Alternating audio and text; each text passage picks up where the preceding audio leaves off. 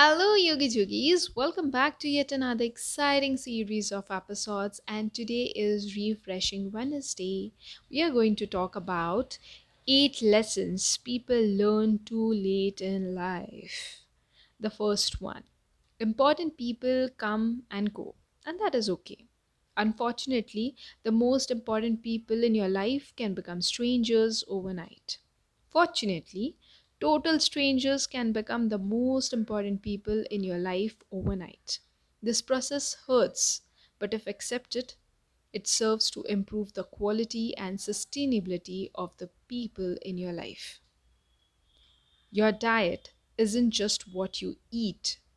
As you get older, you realize that your diet isn't just what you eat, it's what you watch, what you read, who you follow, and who you spend your time with. So, if your goal is to have a healthier mind, you have to start by removing all the junk from your diet. You have to let people down to be happy. You and your mental health are more important than your career, more money, other people's opinions, that event you said you would attend, your partner's mood, and your family's wishes. If taking care of yourself means letting someone down, then let someone down. Your self love must always be stronger than your desire to be loved by others. Never let rejection lead to self rejection. A person who has experienced rejection fears rejection, and a person that fears rejection tends to push or run away before they can be rejected. In their subconscious mind, they have avoided rejection. In reality, they have been rejected again, this time by themselves. Own your responsibilities, own your future. You're not responsible for your trauma, but you are responsible for breaking the cycle and not hurting more people because of what happened to you.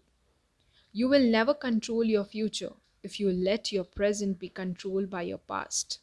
What happened yesterday may not be your responsibility, but how you behave today is. Quality over quantity. Life is about quality, not quantity. One quality friend gives you more than 100 acquaintances. One quality relationship gives you more than 100 flinches. One quality experience gives you more than 100 drunken nights. Fairy tales will make you unhappy. Obsessing over the things that society said you're supposed to do will kill your happiness.